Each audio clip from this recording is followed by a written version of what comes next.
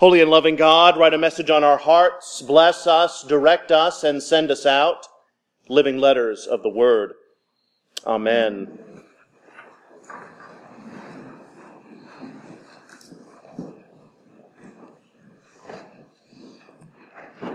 Remember that you are dust, and to dust you shall return. These are the words that we will hear in a few moments as dark powder, the remnants of last year's Palm Sunday palms, is smeared across our foreheads in the sign of the cross. And if I manage to get you real good, the dust will also fall down on your face and land on your eyebrows and on your nose. A real goal of all priests on Ash Wednesday. When I worked in Washington, I had a colleague who was not a Christian. And she is a good soul and observant in the tenets of her own faith, but she did not know much about Christianity and our beliefs and practices. So one Wednesday, several years ago, I arrived at work with something curious on my forehead. And she looked at me strangely all morning until finally at lunch she couldn't stand it and she came at me with that mom thumb. She said, "Ben, you have something on your forehead." And I explained that it was Ash Wednesday, and on Ash Wednesday we have ashes on our foreheads to remind us of our mortality. And she said, "Oh, I didn't know you were Catholic."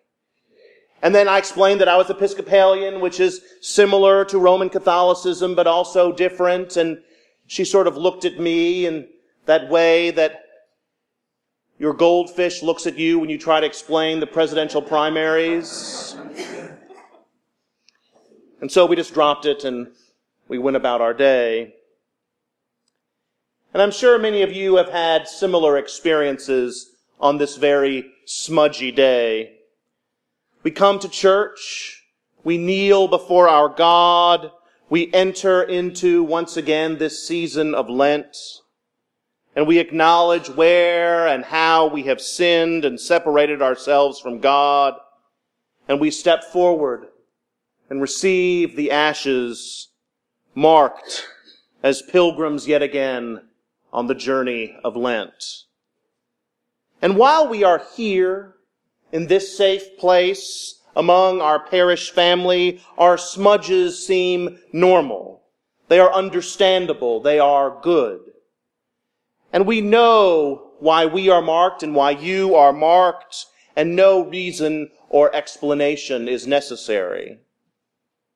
But then we go out into the world, and some of us might start to feel a little self-conscious, maybe a little squeamish, maybe a little embarrassed, a little unsure about how this very obvious mark of piety will be received by others. We might even wash the ashes away or hide it beneath our hair or a hat. And these feelings are not abnormal. We live in a complex, pluralistic, multicultural world, and we don't know how our ashes will be received by others.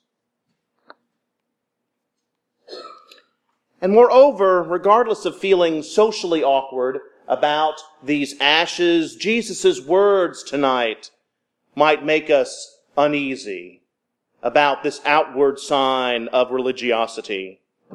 For Christ says to his disciples today, "And whenever you pray, do not be like the hypocrites, for they love to stand and pray in the synagogues and at the street corners so that they may be seen by others."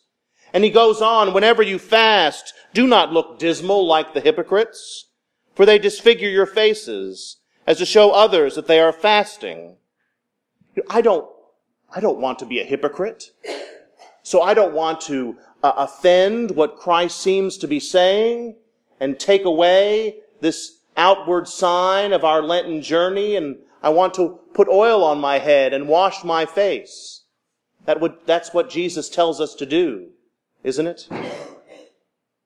So why do we mark ourselves with ashes? Why do we do what's really a very odd thing? Well, for one, ashes is part of an ancient tradition, as a symbol of penitence. From the book of Job, therefore I despise myself and repent in dust and ashes. And so in Lent we are called to remember all that we do that separates us from God and God's creation, and ashes are more than appropriate as a sign of our grief, our confession, and our pledge to God to do better. And on this Ash Wednesday, our ashes are symbols of our mortality, and they remind us that we are not in control. I hate to break it to you. And we are not God. And we were made from dust, and eventually to dust we shall return. But I believe that we mark with ashes for a third and much more important reason. For alongside our penitence and our mortality, there is another truth revealed in these ashes. For when you receive them, they aren't just wiped on there haphazardly, but you are marked with the sign of the cross. And tonight is not the first time that the cross was marked on your forehead. For on that day you were baptized. After the water was poured on your head, the priest took the holy oil and marked on the cross on your forehead and said, "You are sealed by the Holy Spirit in baptism and marked as Christ's own forever." So when we receive these ashes in the cross, we are reminded not only of our sin, not only of our mortality, but most importantly that we belong to God, and that through Christ's resurrection we have been granted a place in eternity. And ultimately, regardless of our sin, regardless of death, God will take care of us and welcome us home. And if we remember that reality on this holy day, then we are certainly not hypocrites, as Jesus said. So on this Ash Wednesday, embrace and receive your ashes fully. Know that you are dust. Know that you and I sometimes fall short of what God made you to do, and we can use this season of Lent to try to make amends. But know that as you are marked this day, that they are more than just ashes.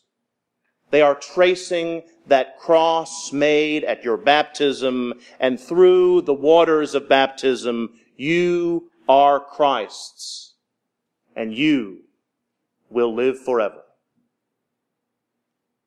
Amen.